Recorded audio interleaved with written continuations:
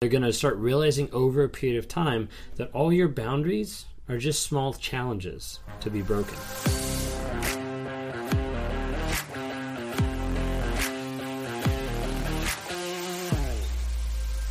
A boundary without consequences is just a speed bump for narcissists. You see, you hear a lot of talk and you hear a lot of people on social media, on different platforms, talking about boundaries. And they say so many times, like, you need to set a boundary, you need to have a boundary with the narcissist and all these type of things. But a lot of times they forget and they don't talk about the consequences. They don't talk about the idea of you set a boundary, and then that boundary is directly linked to a consequence. What happens when you're with a narcissist, whether you're with a toxic person, and you set a boundary and they break through it, and there's no consequence, or the consequence is dissolved, really, then they're going to keep doing that.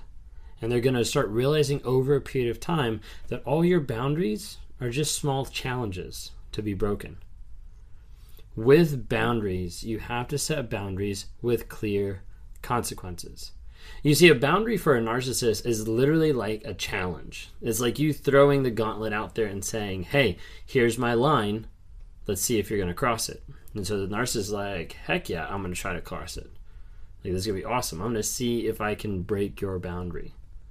And so the narcissist will work over a period of time to get to the point where they get close to breaking your boundary. They'll come right up to that line. They'll be right at the edge. Then they'll step over and step back.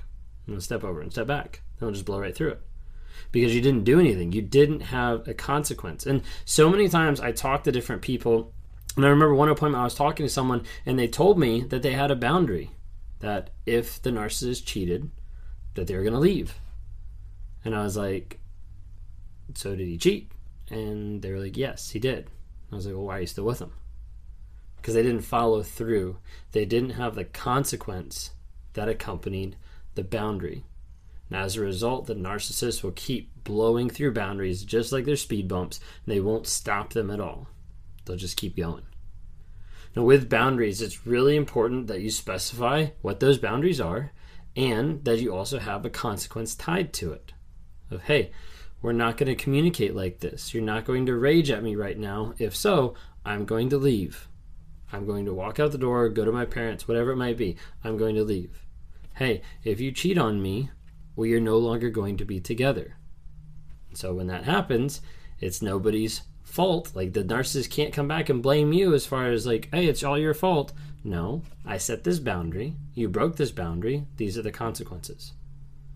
So often people don't set consequences. They just throw out boundaries. They throw out boundaries like little fences all over the place. And the narcissist just drives right through them because they don't matter to the narcissist. That's why it's good to put boundaries there, because you want to see if they're going to go right through them, if they're going to try to break them. They're going to want to do that because it's all about them, and you're limiting them. You're holding them back. You're keeping them from being their true self or whatever. They want to break the boundaries. Boundaries are just like a challenge to them. Narcissists will break those boundaries, but then the second thing with that is narcissists want to get to the place where you break your boundaries, where you don't follow through, where you don't keep the consequences.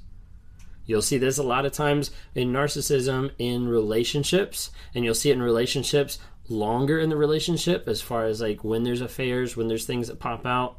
Some of you have probably experienced like when you have a boundary with a narcissist, they'll start to bring someone else into that. They'll triangulate. They'll try to get you to the place where you'll break that boundary. Did you ever have your toxic person or your narcissist start to talk to you about threesomes? Yeah. That's because a lot of people say, hey, this is my boundary. I'm not going to do this. Narcissist is like, let me see if I can get them to do it. Let me see if I can manipulate both sides of the equation to get both people at the same time.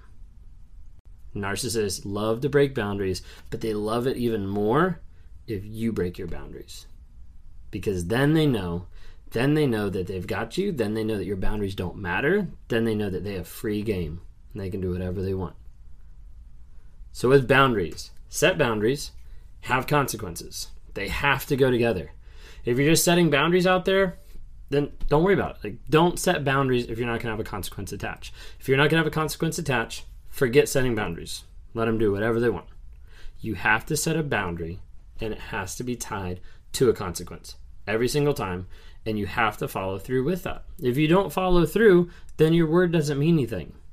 Your integrity doesn't mean anything. What you're doing doesn't mean anything, because otherwise they will continue to hammer you and come back and break that boundary time and time and time again.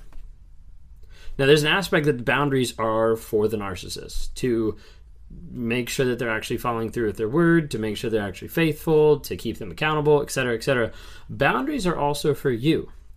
So for you in the relationship, the non-toxic person, the empath, the person that's loving, trying to make the relationship work, whatever it might be, the boundary sometimes is for you. You might ask, like, why do I need a boundary? No, the boundary is for how much shit you're going to deal with. The boundary is to show you, hey, there's a stopping point to this.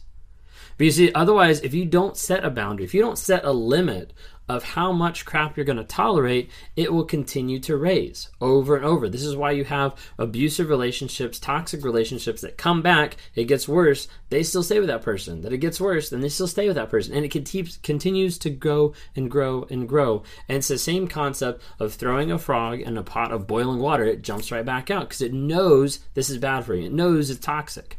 But you put it in and slowly turn up the heat, it'll eventually boil to death because it's getting used to the surroundings around it.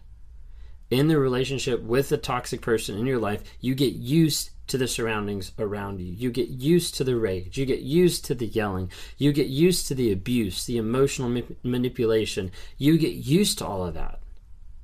And over a period of time, that seems normal. That's another reason why you set a boundary. You have a limit on how much you are going to take. You have a limit on how long this will go on. You have a limit of how far you are going to let someone pull you until you say, enough is enough. I'm not going to do that. I'm not going to go down that road. I'm not going to continue with this. You have to set clear, definitive boundaries, and those boundaries have to have clear consequences that you follow through. If you don't follow through with your consequences after the boundary's been broken, then that means for the narcissist, it's free game to break every single one of your boundaries because they don't matter and you're no threat to them. Make boundaries that have consequences that you follow through and stay true on. If you like what you see here, would love to interact with you more, subscribe to my channel. Go on to TikTok, Instagram, Facebook, like our posts on there. Would love to have you guys check out just the different aspects we have. Please visit my website, rawmotivations.com. That's where people go if they want to schedule one-on-ones with me.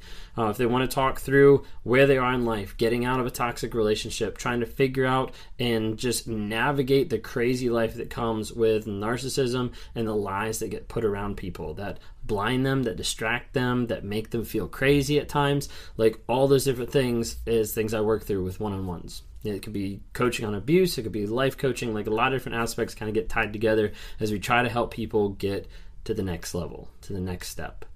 I do talk with a couple people that are narcissists that say, hey, I think I'm a narcissist, like what do I do? I try to talk to them as well. Honestly, if you're a narcissist watching this and you want to talk to me, like I hope you actually want to talk or you want to change. Otherwise, you're just a waste of my time and I'm a waste of yours. If you're not willing to be honest, don't schedule. I'm not really interested in that.